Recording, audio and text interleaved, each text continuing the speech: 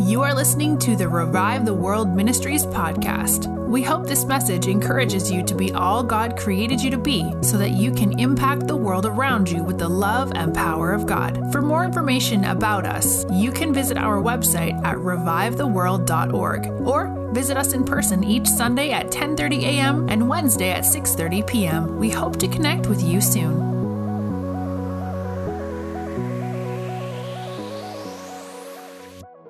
What I love about worship, I love a lot of things about worship, but one of the things is that no matter what's going on in your life, no matter how hard things are, how stressed you may be, where you're at in transition or process or whatever it is, things are going great, you're celebrating, that when you get in His presence, it just feels like home. You know why you have that feeling of home? Because home is being in the heart of the Father. As being in that position that we see John in at the Last Supper in John chapter 13, where he's laid back against Jesus' chest. There's very few reasons why a young man, 16, 17, 18 years old, would find themselves comfortable at the chest of a guy they'd only known for a few years, a couple years, 3 years, right? Jesus is 33. They're not related.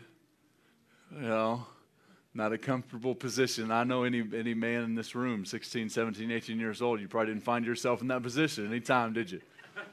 With somebody you'd only known for a few years. You wouldn't find yourself in that position probably with your dad, with a bunch of your buddies sitting around the table. Just ain't going down, right? I wasn't going to do it. But only deductive reasoning tells me that the only thing that made John feel that comfortable is that he found himself to be at home with Jesus. And he was leaned back in that position that we were created to live from, not just momentarily go to and worship. But worship gets to be that thing that actually invites us into this place of rest where we can lean back against the chest of the Father and we can say, "Here I am, Dad, for you to love. And I'll just receive your love, just rest in this position, and I never have to leave it, that I can live." I remember some years ago, I was reading through, we're compiling a document that Rachel's going to put together of prophetic words over Revive the World, and over the years, we're putting it all together so that we can have this doc in front of all of us, that we can see the words, we can be encouraged by the ones that have come to pass, be praying into and holding before the Lord the ones that we haven't seen yet. We're also doing that with the testimonies of the healing and miracles that we've seen.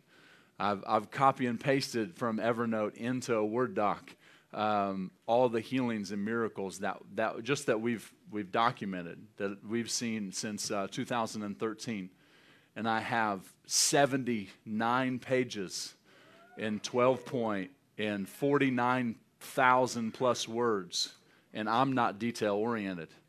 If I was detail-oriented, it'd be 100,000 words in there. So just to show you what God's done over the course of the last not even 10 years yet. And so those prophetic words, I remember reading through them over the last few days and remembered as Jesus was speaking to me, and I was laid back in my recliner just receiving from Him. And He said, "This is a position that I want you to live from forever. You basically quit leaving this position when you get, when things are seemingly easy, or you're in my presence, or you're worshiping, or you're in the flow of doing things with me. It's easy to rest, right, against His chest and just lay there. But when the moment that pressure comes, or stress comes, or life gets real, and you're trying to grind through it, is that it's real easy to step into my own strength and think that, okay, I'll handle this." And we do this. I mean, I'm doing it unconsciously. I know living from that position is way easier than doing it myself. Like, I know that. But unconsciously, we can step into our own strength. And the indicator usually is that you feel stressed, that you feel afraid, that you feel the pressure of life squeezing you. Those are indicators of knowing I'm not living from rest. Because when I live from rest and I'm leaned back in that place, against the chest of the Father, when pressure comes and stress comes and fear comes knocking, the door doesn't get opened, and the things don't affect me. It's like It's just like water off a duck's back. It's just, you know what I mean? It just doesn't affect me the same way. It doesn't mean it's not there. It doesn't mean that I'm not aware that it's there. It's just that I'm not most aware of it. I'm more aware of him. And so worship invites us into this place to live from.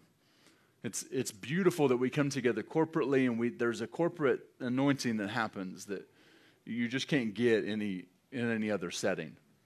You can have amazing moments by yourself, but we just can't. When we come together as the body, as the bride, there's just something, and Katie and the team did an incredible job. Just the anointing and the grace that's on you guys is phenomenal. But it takes us into this place, and Jesus is just asking, hey, would you just live from here? It'd just be so much better.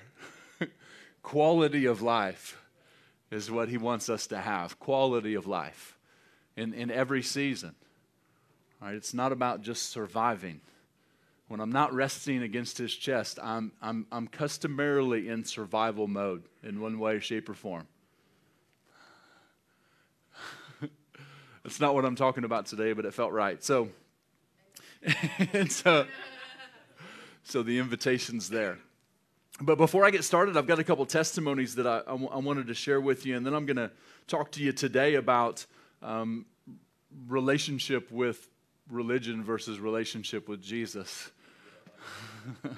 I've been wanting to teach this, preach this message since I got back from Pakistan, and I just hadn't felt permission. I had it locked and loaded last week, and we ended up talking about the kingdom, which I thought went well, and it felt like Jesus. So, but I'm going to talk to you about it today. But so while we were there in Karachi, I remember preaching this message.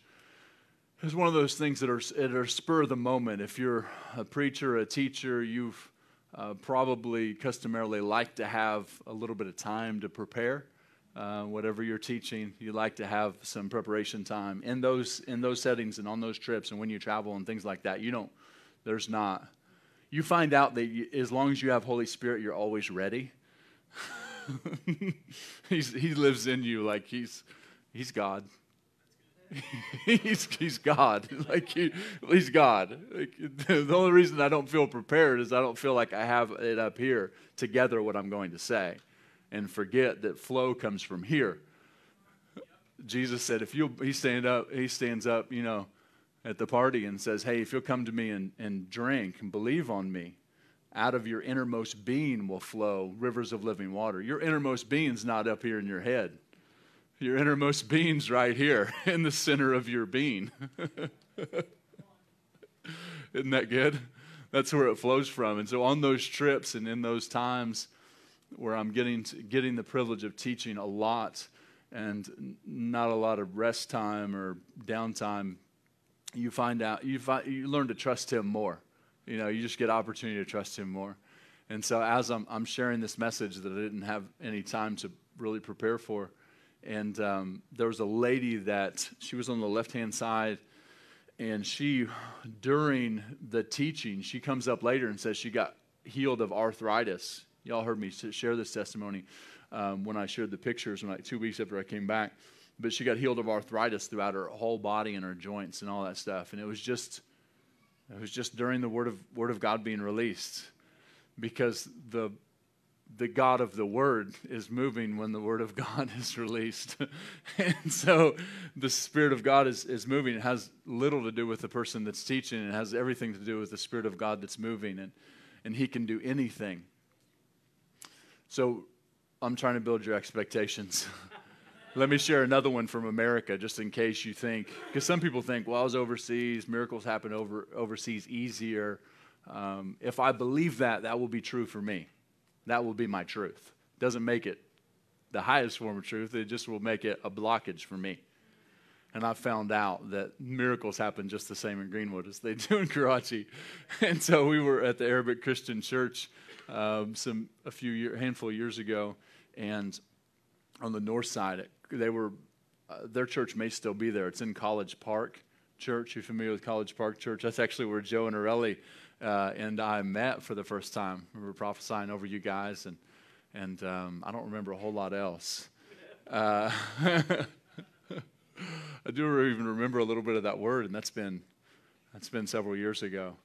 And it's surprising that I remember it. And I remember talking about the blind man that Jesus healed, one of the blind men. I don't remember which story I was talking about. And there was a woman in the crowd, and she was seated on the right side. Her name was Mary. She was about halfway back. She's probably about 3 or 4 rows back. And I remember these things because I log the testimony in my mind so that I can go back to it and remember the goodness of God, so that it transforms my mind and builds an expectation of what God can do in a moment that had nothing to do with me, and that I see that He wants to do things more than I want Him to. That's why I log this stuff. That's why I write the testimonies down. That's why I have 79 pages in a Word doc worth of testimonies. 40,000 plus words. That's why I have all that stuff, so that I can remember the goodness of God. Because there are so many times, I remember Aaron when he was talking about communion, he's like, I don't know what I would remember if they put me in jail. I've had that thought before. Would I have memorized enough scripture? Would I have meditated enough on the testimonies of the goodness of God? And I know that I have meditated at least enough to be, I'd be okay. I know that, because these things will transform your mind. And when I write them down and I'm responsible, that's what God told the children of Israel, keep the testimony. It wasn't a suggestion. He's like, keep it. Not because I'm making a rule for you, but because it's going to be really good for you. Because in those moments where you need encouragement, you're not always going to get somebody to pick up the phone. You're not always going to have a prayer team to pray for you. Your favorite worship team may not be doing it for you when you play their songs. You ever had moments like that when that song just didn't do it for you like it had done before? And in those moments, I found out that 2 things. 1, I lay hands on myself because the Spirit of God flows through me for me just as it does through me for you. And 2 is that I can encourage myself in the Lord when I remember the testimonies of His goodness. David encouraged himself. How did he encourage himself? He remembered the goodness of God. He remembered the mercy of God. He remembered the experiences that he had with God. The memory is one of the most powerful things, is that it can either be used as a weapon for my good, or it can be used as a weapon against me. Depends on what I choose to remember. Depends on what I choose to meditate on that's in my memory. And the more that I meditate on the testimonies of the goodness of God, those other memories that are under the blood concerning Jesus, but we still remember those things, right? Those things get pushed out the more that I transform my mind with the goodness of God. And that stuff that I don't want to remember, it won't be there anymore. It won't sting anymore. Because even the testimonies of the goodness of God will bring healing to my heart in those places where that I've brought condemnation or shame or guilt or pain or whatever it is of the choices that we've made in the past, and we've all made poor choices at some point. Some of us just more than others. And that's okay. Because we're all wrapped in the righteousness of Jesus now because we're in Him.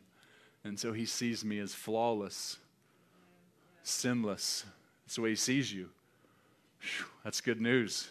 Come on. He doesn't see you according to anything you've ever done wrong. Whew, that's good. And so Mary, that was sitting about halfway back in the right-hand row, I'm talking about the blind man, she had vision problems. Her vision was blurry. It was bad. She reaches up as she hears the testimony from the Word of God about the blind man getting healed. She reaches up, touches her own eyes in faith. Nobody prays for her. And bam, Jesus heals her. No prayer team, no prophetic word, no declaration, no pastor, no preacher. She just reaches up her hands, bam, touches her eyes, and she's healed. I'm like, you know what that is? It's the testimony. The root word of testimony is to do again, and that when the testimony is released, it's 3 clicks back if you have a digital concordance in the Hebrew. Go back to the root of the word, and you'll find that it means to do again. What's that mean? It means God wants to do it again. And so she heard it, believed that, reached up and touched her eyes and was healed. And so when a testimony is released of a miracle that you need, or even is in the realm of the miraculous that you need, you can just reach up and grab it. It's free. Just like grace. It's free. Sometimes I think I have to be in a certain position. I have to pray a certain prayer. I have to have a certain person pray for me. I have to, all these stipulations. I saw somebody get hit by their wife. I'll leave them unnamed to protect the guilty. All these things, these stipulations that we put on God of how, if we do this, we'll get healed. Now, I realize that there are some times when we do certain things, prophetic acts or things like that are led by the Holy Spirit and you get healed. But the majority of the time, it's just faith. You've got all you need inside you. You got all the faith you can need for any miracle. Any miracle. Anything. So, I feel like today that if you need something, you need something from Him, some healing internally, externally, that the Spirit of God's is ready and willing. The testimony is just so powerful. You know, when it's released, what it does is it actually creates that atmosphere for anything in the miraculous to happen again.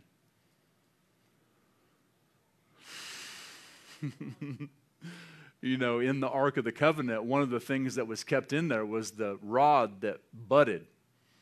Aaron's rod that budded. It was a rod that budded. You get that right? Like that's a creative miracle. Why would they have them keep that in the Ark of the Covenant? To remind them that God can do anything. He can make a rod bud. Like, what are my problems to that? You know?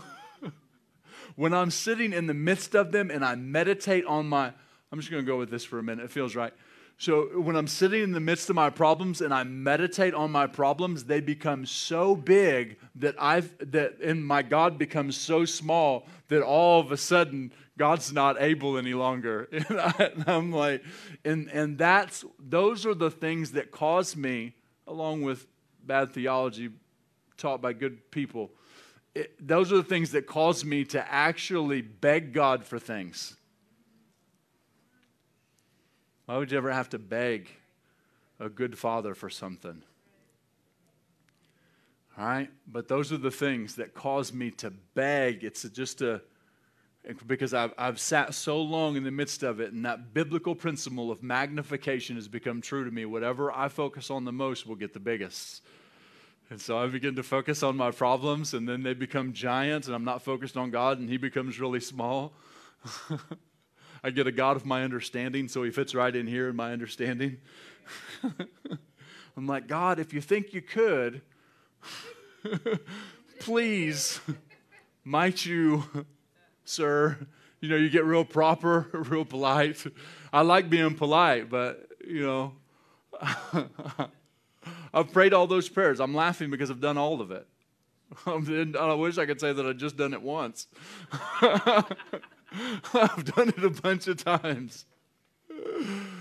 And I've found the solution. I found the solution. It's all about what I meditate on. It's all about what I meditate on. So, you know, religion, some people mistakenly will say, hey, you've got religion. You know, when you accept Jesus, or you tell them you become a Christian or a follower of Jesus, however you word it, and they say you've got religion. And I get what they mean by that, right? But there's a very real principality and power that is the spirit of religion. That if you look in the Middle East for just a split second, you will find out what has caused wars now for thousands and thousands and thousands of years. It's not just because people are of different faiths. It's not because there's Jews and Muslims, right? It's not because there's Christian and Muslims. It's not because there's Hindus and Muslims and Christians and Jewish people. It's not because of the particular faith. It's because the spirit of religion is driving people to try to wipe out one another. Because remember what John 10:10 says. It says that the enemy comes to kill, steal, and destroy. And what Paul said in Ephesians chapter 6, he said, we don't fight against flesh and blood, but against principalities and powers, right? In the spiritual realm, in the darkness, even the deceitful, ugly, crazy things that you see people do, there's something in the spirit realm that has oftentimes infiltrated their minds, or maybe even controlling their actions. It just depends on the situation and the case. But there's something in the darkness that is affecting these things. We often look to government and begin to blame them or do all the things that we do because, again, somebody's always got to get the blame game. Adam and Eve started in Genesis chapter 3. Like it's human. It's human nature. It's not our new nature, but it is human nature. and so somebody's always got to get the blame. But there's principalities and powers that affect governing authorities in the natural. I'm not giving the devil all the credit. I'm just telling you the reality of the situation is that we're not fighting against flesh and blood. That's why God says pray for your governmental leaders, right? And all those in authority. That says pray because they need prayer. They need the Spirit of God being released. They need Christians that are bombarding heaven and releasing the kingdom on earth so that those principalities and powers can lose their grip and those people can have encounters with a one true and living and loving God, and so that they can step into their new nature and begin to release the divine design that the Father planned from the beginning into those cities, into states, into nations, so that He can see the promises that He has for every single nation fulfilled. Because He had an idea He had a plan, a dream, if I can say it that way, for every single nation in the world. And it hasn't come to fulfillment yet, but I can guarantee this, is that He always wins. and as a matter of fact, it's already finished through Jesus. It's already been won. And so, it's us, it's the church. All the blame should come off everybody else and come back to us and not blame ourselves, but say, okay, what should I do here? When I see a problem in the news or I see things that are happening that aren't supposed to, I see crimes against humanity, I see those kind of things where we see injustice, and that justice things rises up on the inside of you. What should I should be asking?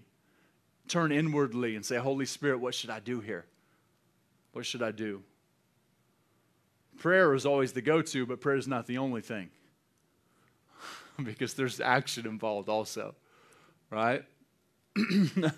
I remember I was questioning myself whether or not I should get in the middle of this fight to break it up. It was not long after I was a Christian. I had been a Christian probably 6 months, sold out to Jesus, and these two guys were getting ready to throw down, and one of them, his nickname was Bulldog, and there was a reason for that.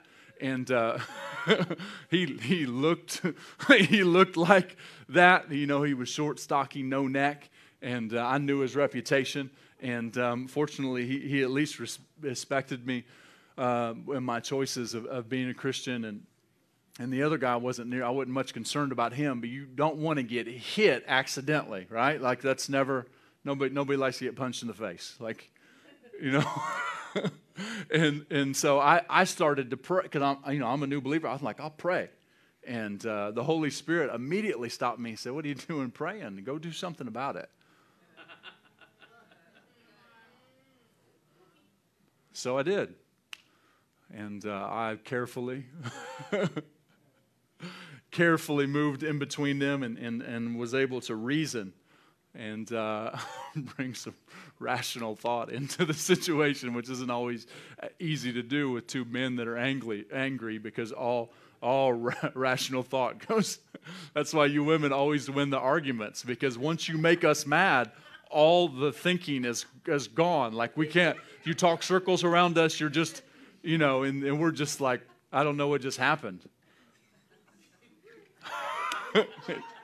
It's the truth. It's the truth. I don't know what's going on, but I sure am mad about it. I know you're right, but I'm still mad.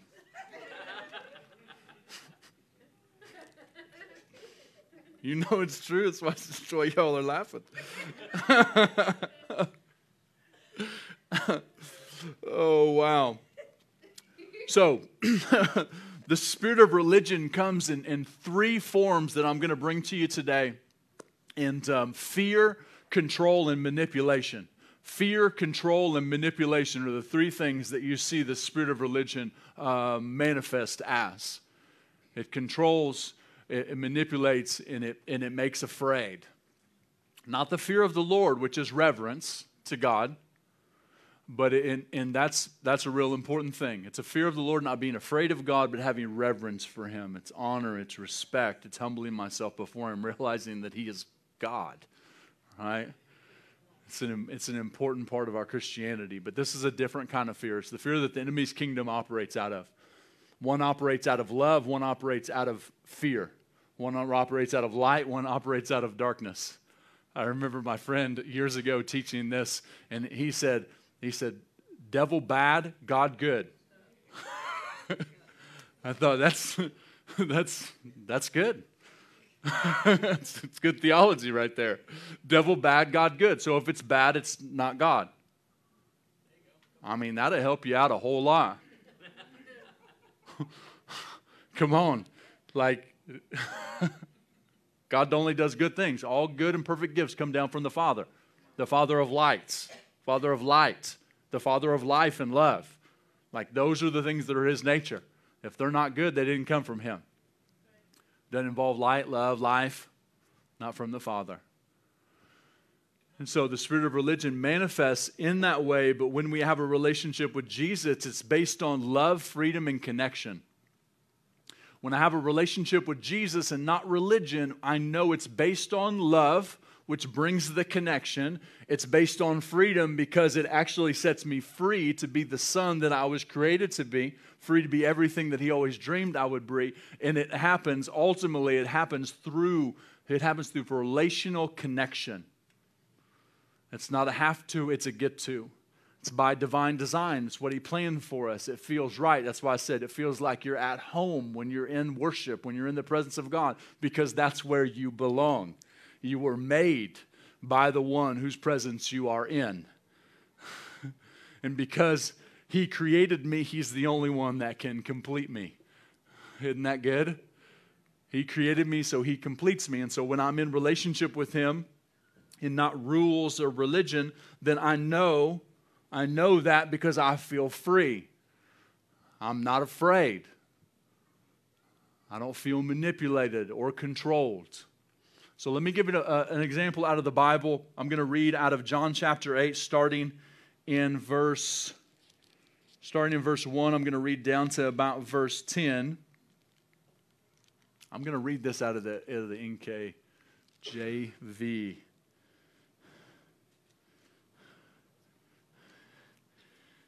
This is just a great example. One of the things that we feel very passionate about is destroying the works of religion everywhere that we go. We're destroying the works of religion everywhere we go because it's, that the enemy is trespassing on every bit of the ground of the earth. Like, he has no authority left. Jesus took all authority. That's why in Matthew 28 He says, all authority in heaven and earth has been given to me. If He has all of it, then there's nobody else that has any of it. And why the enemy was able to run rampant from Genesis 3 all the way up into Matthew 28 is because he had free reign on the earth. People always bring Job up and they say, why was, he able to do that to Job? You know why? Because he actually didn't even have to ask God to do anything to Job. He had full authority on the earth. And Jesus took it back. And so the enemy is trespassing. And so one of the assignments of sons and daughters of God, not just this ministry, but every ministry throughout the world, is to destroy the works of religion. Because religion hurts people.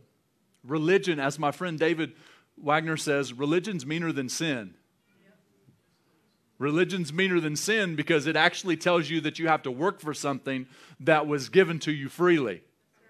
It tries to make you work for grace. It tries to make you work your way through this Christian life. Religion's manipulating, controlling, making you afraid that if you don't do the right thing or say the right thing or act the right way, that you're going to be punished. Because that's how religion operates. To scare you and control you. Can I tell you that I know how pastors fall into religion, into those control, fear and control and manipulation, which they all three go together.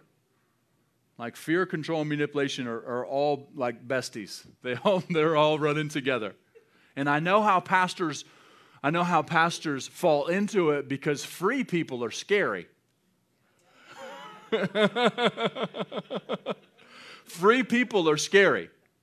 Well, I can't get them to do what I want to do. I can't get them to give. I can't get them to, because they think all of a sudden they get fed lies by the enemy and they think all of a sudden, okay, I need to control these people so that they do what I want them to do because I may lose them. People are giving us, I don't know how many prophetic words, at least 3. Cheryl was one of them. She said, always hold people open-handed.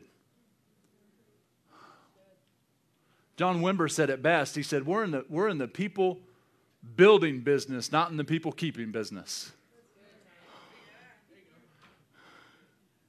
I like that because that's what it is. Whether you get to be a part of their life for 30 days, 3 months, 3 years, 10 years, whatever it is. Not everybody's going to stay with you forever. But I know how pastors fall into it. And then religion gets a hold, right? It gets a stronghold in somebody's mind, and then once it gets a stronghold in the gatekeeper's mind of the ministry, it gets a stronghold in the ministry. And you feel those things begin to move. And it doesn't happen out of malicious intent. I've never seen it happen out of malicious intent. It wasn't like people plan it, like, well, this is what I'm going to do. No, that's not it. They get afraid for an array of reasons. I've been tempted to be afraid in a lot of them. One of them for pastors is finances. Oh, they start getting afraid about whatever, money coming in. Forget God's the source. Yeah, it comes through people. I get it. But He's ultimately the source. Oh, that's why you're not paying your tithes. You don't owe God money. You're giving out of a cheerful heart. God loves a cheerful giver. You know why? Because they've got the revelation that they are one with the most generous one. And so then I inherently want to give because it's part of my nature. It's not grudgingly. It's definitely not out of fear. Right? And that's a thing that religion teaches. Religion has messed people up on tithing and giving, which I may talk about in the next couple weeks because it's an important topic. I shouldn't have told you because some of you may not want to show up now. Dang it. If you hear it from me, you'll know that we teach it different. Some of you have heard me teach it. But it's an important topic. And I realize that sometimes religion teaches you if you don't pay your tithes, then you're going to be in trouble with God. Like you're going to be punished. I heard a preacher say one time that if you don't pay your tithes, then they'll take it out in doctor bills. Now, there's people that are taught that. It's sad, but they have a poor perspective on who the Father is. That's all. They're our brothers and sisters, right? And if it wasn't for the people that God surrounded me with, I wouldn't even know the truth that I know. Like I have good, healthy examples. My spiritual fathers and mothers and the people that are around us now, that we're going after healthy revelation. If it doesn't line up with the nature and character of Jesus, then it's not truth to me. If it doesn't have hope attached to it, it's not truth to me. It doesn't come from the God of all hope if it doesn't have hope. And so these are the things we've learned. People have taught us. We didn't learn these things on our own. We didn't recreate the wheel, but we're running these revelations through the filters of hope and the nature and character of the Father. And so religion has messed people up on some topics, and that's why some people don't even want to give, right? Because they've been messed up. But you know what? When I don't give, as it says in Luke 16, it actually means that I can't be trusted with spiritual riches. And so a lie actually infiltrates, and the enemy knows that. The enemy knows the word. And he knows if he can stop you from giving, it actually stops you from operating your new nature. And if he can stop you from operating out of your new nature, he can stop you from actually being free to be yourself, which means it stops you from thriving at every season of life. And ultimately, it stops me from being able to get more spiritual riches, which is the most important stuff. Because you know what? My money, no matter how much of it I accumulate in this life, it ain't going with me. That's why Jesus said, store your treasures up in heaven. And while you're on earth, use your money as a weapon. Come on. To destroy the works of the devil. All right, I'm going to You're like, I thought you weren't teaching about money this week. Somebody's not going to be here next week because they're going to try to miss me teaching on. So I just need to get that in. Let you know that it's not really about money. It's not ultimately about that. Is that an important part of the kingdom? Yeah, it is. Remember that all things in the natural realm are the lowest level of spiritual truths. All right? It's like, yeah, it's important, but there's more important things. That's why Jesus said, if you can be trusted with this, then I'll trust you with true spiritual riches. What's that? That's souls, miracles, all right? People getting free. That's what we want. Bill Johnson years ago was asked, he said, their ministry was in the red when they came into it at Bethel. And he said, how in the world did, pastor would say, how'd you get out of this? He said, I taught on tithing for the first 3 or 4 weeks. He said, like a cat that's being petted the wrong way, if you don't like it, turn around. He said, and they realized that it wasn't about money. They said they realized that actually revival comes through this door. And so people will ask and say, how'd you get this to happen at your church? And he said it came through the realm of giving. Because people want the shortcut always, right? Want the shortcut to miracles. You want the shortcut to miracles? It comes through giving. I'm not saying you're buying miracles. I'm saying you're coming into a place where you can be trusted with true spiritual riches. Come on. That makes me want to give right now. That's what Lindsay and I do every time we've gotten afraid about money. Just give. Because when I get afraid, that means that the enemy's pressing in and he's trying to, what's fear do? Whatever I'm afraid of, I try to control. Whatever I'm afraid of, I try to control. Every parent knows that. Every time your kid has had bad behavior and you got afraid, you try to control them. I did it. We've all done it, right? That's what fear does. And so when fear comes knocking, I need to actually present an action that opposes it. Because some things you just can't pray yourself out of. You've got to actually present action. And so you take action. And so we come to what religion at its finest, under the law, in John chapter 8. I'm going to read these verses to you, and then we're going to work on closing, okay? John chapter 8, verse 1 says, but Jesus went to the Mount of Olives. And it said, everyone went to his own house, but Jesus went to the Mount of Olives. Now early in the morning, he came again into the temple, and all the people came to him, and he sat down and taught them. Then the scribes and Pharisees brought to him a woman caught in adultery. And when they had set her in the midst, they said to him, Teacher, this woman was caught in the very act of adultery. Or in adultery, in the very act. Now Moses in the law commanded us that such should be stoned. But what do you say? This they said, testing him, that they might have something of which to accuse him. But Jesus stooped down and wrote on the ground with his finger as though he did not hear them. I love that. Verse 7, so when they continued asking him, he raised himself up and said to them, he who is without sin among you, let him throw the first stone at her. And again he stooped down and wrote on the ground. Then those who heard it, being convicted by their conscience, went out one by one, beginning with the oldest even to the last. And Jesus was left alone with the woman standing in the midst. When Jesus had raised himself up and saw no one but the woman, he said to her, "Woman, where are those accusers of yours? Has no one condemned you?" She said, "No one, Lord." And Jesus said to her, "Neither do I condemn you. Go and sin no more."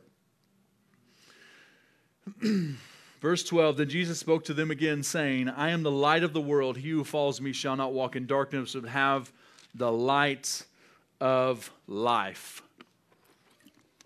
So here this woman is caught in the very act of adultery. We have no idea how she got caught, how the Pharisees and Sadducees actually caught her, but we know that she is caught, and we know that it's likely that she gets drugged in the midst of not just Jesus, but a whole group of people wearing nothing but shame.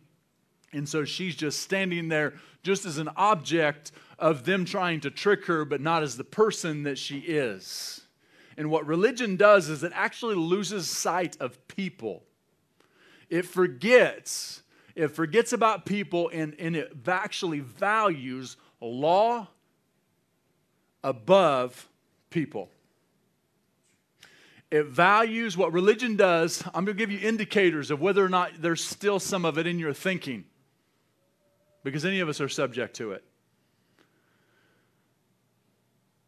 We're just working, we're working ourselves, we're getting transforming our minds. God's breaking our religious boxes all the time. That's good. It's good news. We're all in process. So there's no condemnation. There's no shame. There's no guilt. There's none of that stuff.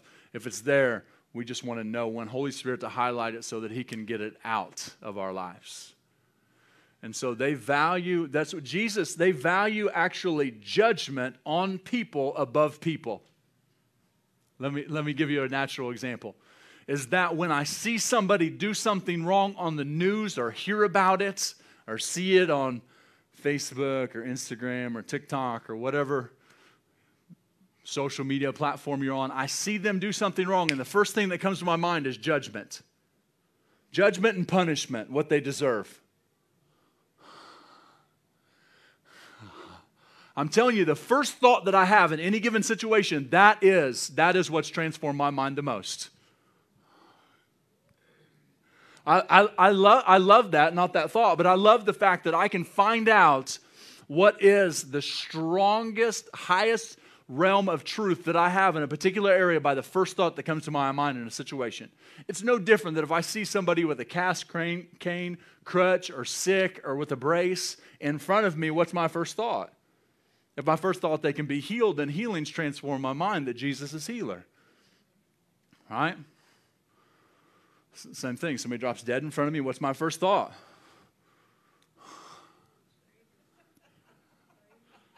There's resurrection power. There's resurrection that can happen here.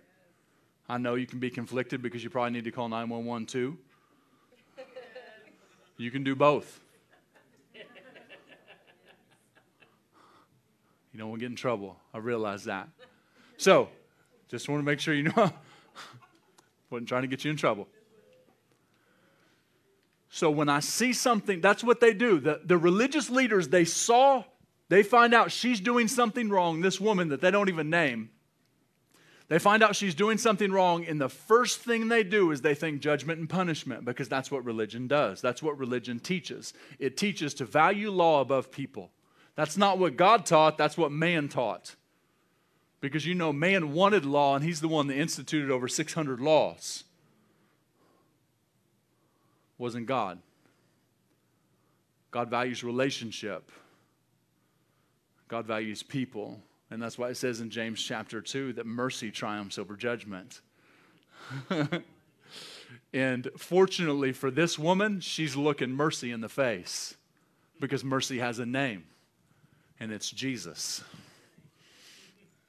And so they ask him, hey, what do you do? We know what the law of Moses calls for. We're going to kill her. Because that's the goal of religion, is to destroy the life of a person. If it can't kill them in the natural, it will try to kill any form, any semblance of freedom that a person has. right? It will. What religion does is it will wrap you what this woman is wrapped in, because we know it's likely she doesn't have any clothes on. She's wrapped in only shame, and that's what religion wants to clothe people in, is shame. Shame doesn't tell you that you've done something bad. It tells you you are something bad. Shame tells you that you are the behavior that you did. When people tried to tell you that you're a drug addict, that's your identity, that's what you'll always be. And then we come in and tell you that, no, actually, that's not what you're always going to be. That's not what you're created to be. It says in 2 Corinthians 5:17 that if anybody is in Christ Jesus, that old things passed away and all things have become new. So I can't possibly be what I was. Right? But that's all the natural realm can do, is identify you according to your behavior. And that's what they did with this woman. And so Jesus ignores them because he knows what they're trying to do. And he just stoops down and he's writing on the ground. And then they continue to press him. And so he stands up and he tells them, whichever one of you that have actually never sinned before. In one translation it says, whichever one of you have never had a sinful thought. Because sometimes we gauge sin by things that we've only done outwardly. But Jesus actually says if you've even thought about committing the act of adultery, you've committed it. Right? He says the thought of meditating on it, not the thought coming into my mind and me bringing it captive, because not every thought that comes into your mind is yours. Remember that. But thoughts that come into your mind, the devil is trying to convince you that they are still the way that you think. And then I grab a hold of them. If I meditate on them, then I'll think, oh, that's just me. It's still in there. That's what I used to do. Those thoughts are familiar. Those thoughts are familiar to me. Just because they're familiar doesn't make them yours. Remember that you've been born again into divine nature, and everything in there has been cleaned out, except for the neural pathways that still have some of the same thinking patterns. That's why transformation of the mind is vitally important. And so, Jesus being pressed after he tells them, like, look, whichever one of you without sin, throw the first stone. He bends down, begins to write in the dust. There's multiple things that theologians say Jesus could have been writing. He could have been writing their names from oldest to youngest. He could have been writing out their sins. We have no idea. He could have been doodling. He could have been playing tic-tac-toe. We have no idea what he was doing. I like the thought to think that he was writing out their sins. I like the thought to think that he was writing out from oldest to youngest the things that they had done wrong, because that's how they filed out in order from oldest to youngest. I just think that's interesting, because the one that was the oldest to the young had the most opportunity to sin throughout their lives. And so they file away, and then it's the woman left with Jesus and whoever he had been teaching. And he asks her a very important question. Where are those who condemn you? If you've still got things that you do in your life that you're not proud of, and maybe a lot of us, maybe only a few of us, we're all in process. I'd ask you this question. Who's condemning you? It's not Jesus. It says in Romans chapter 8, verse 1, that there is therefore no condemnation to those that are in Christ Jesus, who live according to the Spirit, not according to the flesh. You know how I know you live according to the Spirit? Because the Spirit of God's in you. Keep reading through Romans 1 through 11. You'll find that out. You belong to him because you have the Spirit of God inside you. And so the only one that's likely condemning you is the one that you're looking at in the mirror. And one of the reasons could be is because of the religious things that some of us still have that go through our minds when religion has infiltrated us.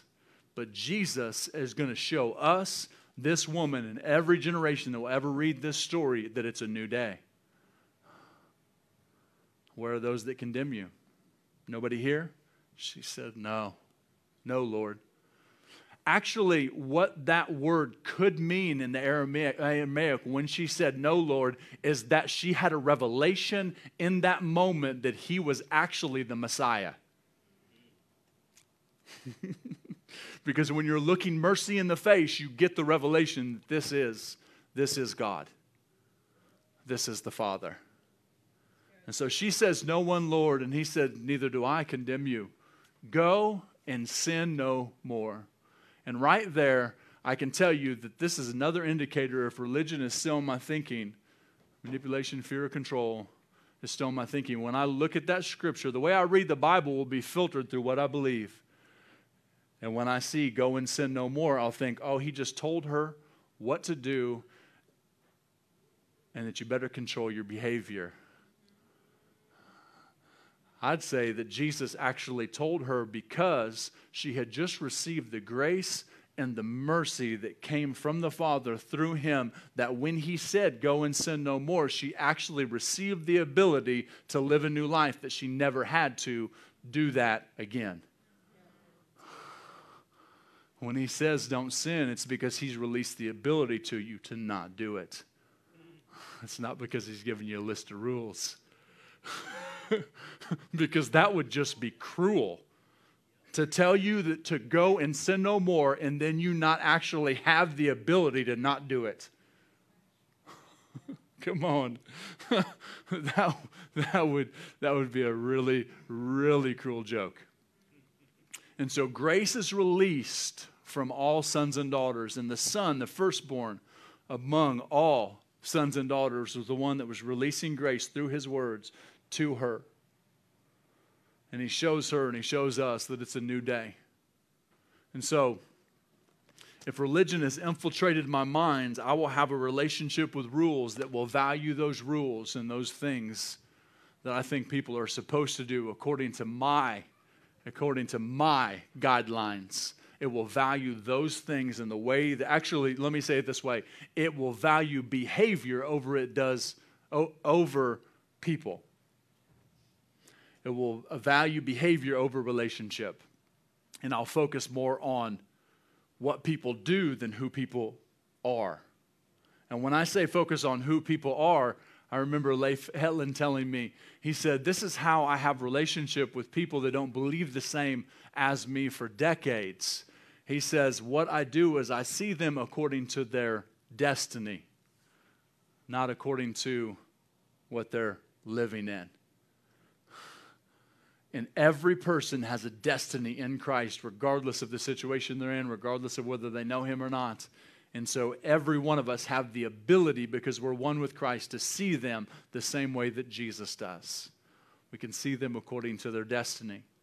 You know what's real important for us is not just seeing other people according to their destiny, but when I look in the mirror, seeing myself according to my destiny. Because I'm usually hardest on me. And it's one of the reasons that we can have a hard time seeing other people according to the way that the Father sees them, because he can't see me the way that the Father sees me. And I propose to you that it's because religion has infiltrated our thinking and taught us to focus on something that Jesus isn't focused on. Do you know Jesus isn't worried about sin? He paid a very high price for it. One life, lots of blood.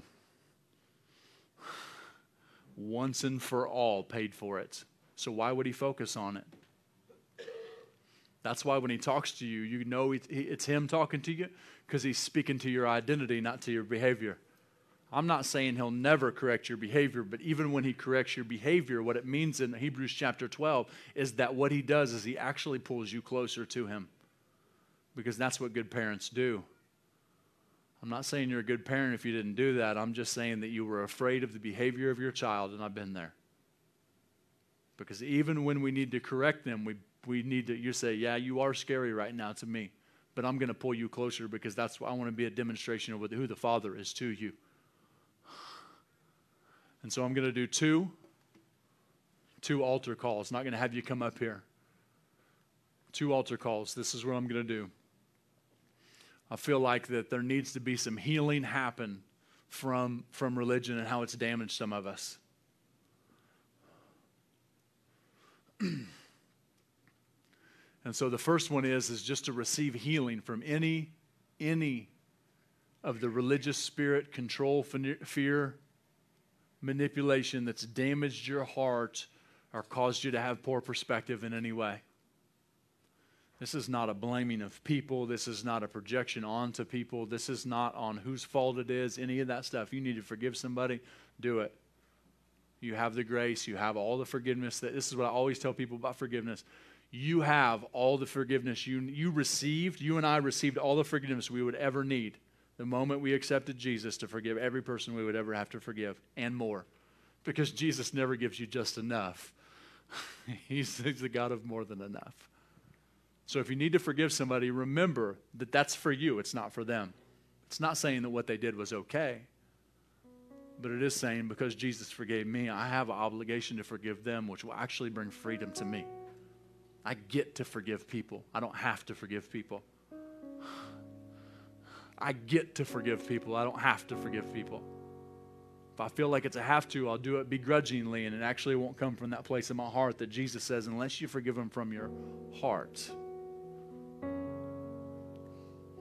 And so we're gonna see Holy Spirit bring some healing to hearts today from the spirit of religion. And then after that, we're going to renounce and break agreement with any of that stuff we still got in our thinking and see some freedom happen in our minds from that. So if you need healing from the spirit of religion, I don't want you to stand. I just want you to hold your hands out in front of you. I'm just going to pray. Holy Spirit's going to do the rest. So Father, I thank you right now.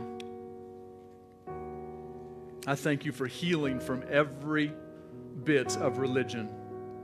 Every bit of fear, control, and manipulation. I thank you for your love invading and bringing freedom to hearts right now. I thank you for every wound being healed. Holy Spirit, come. Please come with everything that every person needs in this moment to be completely healed of the damage that religion has caused over the years. That you would come and even break shame off of people, condemnation off of people, guilt off of people that are still looking at themselves through the lens of religion. Yeah, thank you, Holy Spirit. Thank you. Thanks for releasing healing love to every soul, to every heart, to every mind. Yeah, thank you. Peace. Peace. Yeah, thank you for peace. Your peace. Your shalom into every single person that needs it in this moment. Yeah, thank you for the residual stuff that religion has put on us being just lifted off in this moment, that even the lightness, just feeling lighter, even beginning right now, it's just the heavy yoke, the heavy burden that religion puts on us to try to tell us that we need to carry this, that it's our responsibility to carry the heavy load. I thank you for breaking perpetual cycles of trying and works mentality and everything done in my own efforts in this moment that religion has brought us all into, or at least most of us in some shape or form. Yeah, thank you. Yeah, thank you. And for everybody that needs it, if you recognized at some point while I was talking that, yeah, I've still got some religious thinking. Religion has infiltrated my thinking in this way or that way. I just want you to repeat this prayer with me, if you'll trust me. And just say, in the name of Jesus, I renounce and break agreement with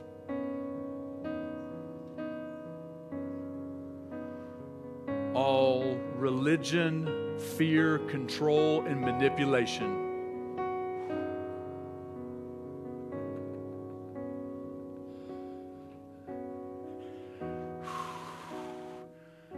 And I come into agreement with the spirit of freedom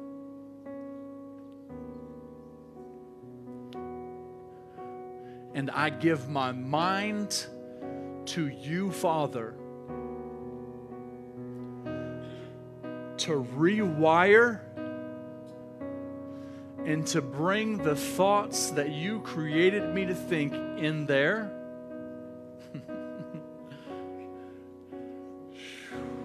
To create new neural pathways that will cause me to operate out of the fullness of freedom. Yes, thank you. That's good. And so we slam shut the door to religion, fear, manipulation, control. We seal it shut with the blood of Jesus. We take authority over any of that spiritual stuff right now. In Jesus' name, we command every bit of it to get out in the name of Jesus. And Father, we thank you for freedom right now. We thank you for the fullness of freedom. We thank you that you created us to be free sons and daughters. We thank you that the only restrictions, so to speak, that aren't really restrictions, but that keep us in bounds is the perfect law of liberty and love. And so I thank you, Father, that those will be the things that guide my life, liberty and love. And we thank you that we have the spirit of liberty and love inside of us to teach us your ways. We say with the psalmist, teach us your ways. We pray that your word would begin to be a light, a lamp unto our feet and a light unto our path. That we'd no longer have a God of our understanding, but we'd be able to focus on you versus our problems so that you never get smaller than them. And that we'd see every situation in our lives from your perspective, but even more importantly, that we'd see ourselves according to your perspective. I thank you for a shift right now in our perspective to be able to see us the way that you see us, that when each one of us look in the mirror tonight, that we would see what you see, that we'd be able to look at ourselves through eyes of mercy, that we no longer judge ourselves according to the things that we have done or the things that we just did or what people have said, but we would actually look through your eyes at ourselves, and that we would see ourselves according to our destiny in you. And that you, Holy Spirit, would help us to lay back and relax and live from rest. Teach us to stay in this position that seems so easy when we're in worship, but we know we were made for every moment of every day to live from that place. And so I thank you for what you're doing in our lives. I thank you for a continuation.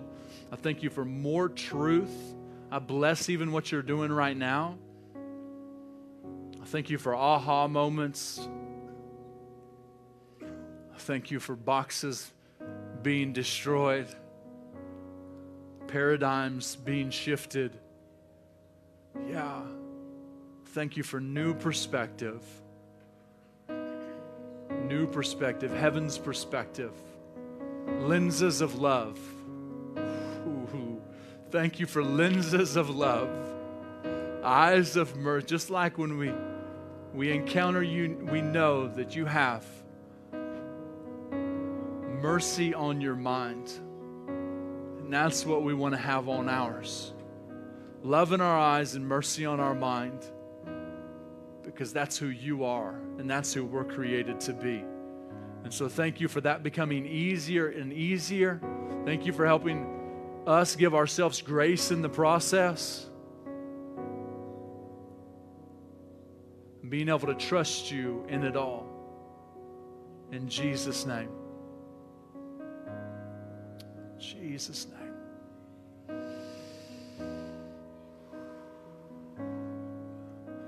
Have the prayer team come up here. They're going to be here for you, but some of you may not necessarily need that. You may need to just hang out for a few more minutes, or as long as you need to. At some point, you'll probably need to leave, but you've got a while. I just don't want to mess up a moment that you're having with the Father right now. So continue on, stay in that place that you need to. If you need to come up for prayer for anything, the prayer team's got you. I'd be honored to serve you. If you got to go, we totally understand. We bless you. Thanks for hanging out with us. Thanks for being here. Thanks for your just continued embracing what the Father is doing. I'm so grateful that I get to be a part of a family that just wants all that He has. All right? Come on, it's nothing better. Nothing better. We love you guys. Thanks for being here. Thanks for listening to Revive the World Ministries podcast. Join us each week for another message and listen to past messages by visiting us online at revivetheworld.org.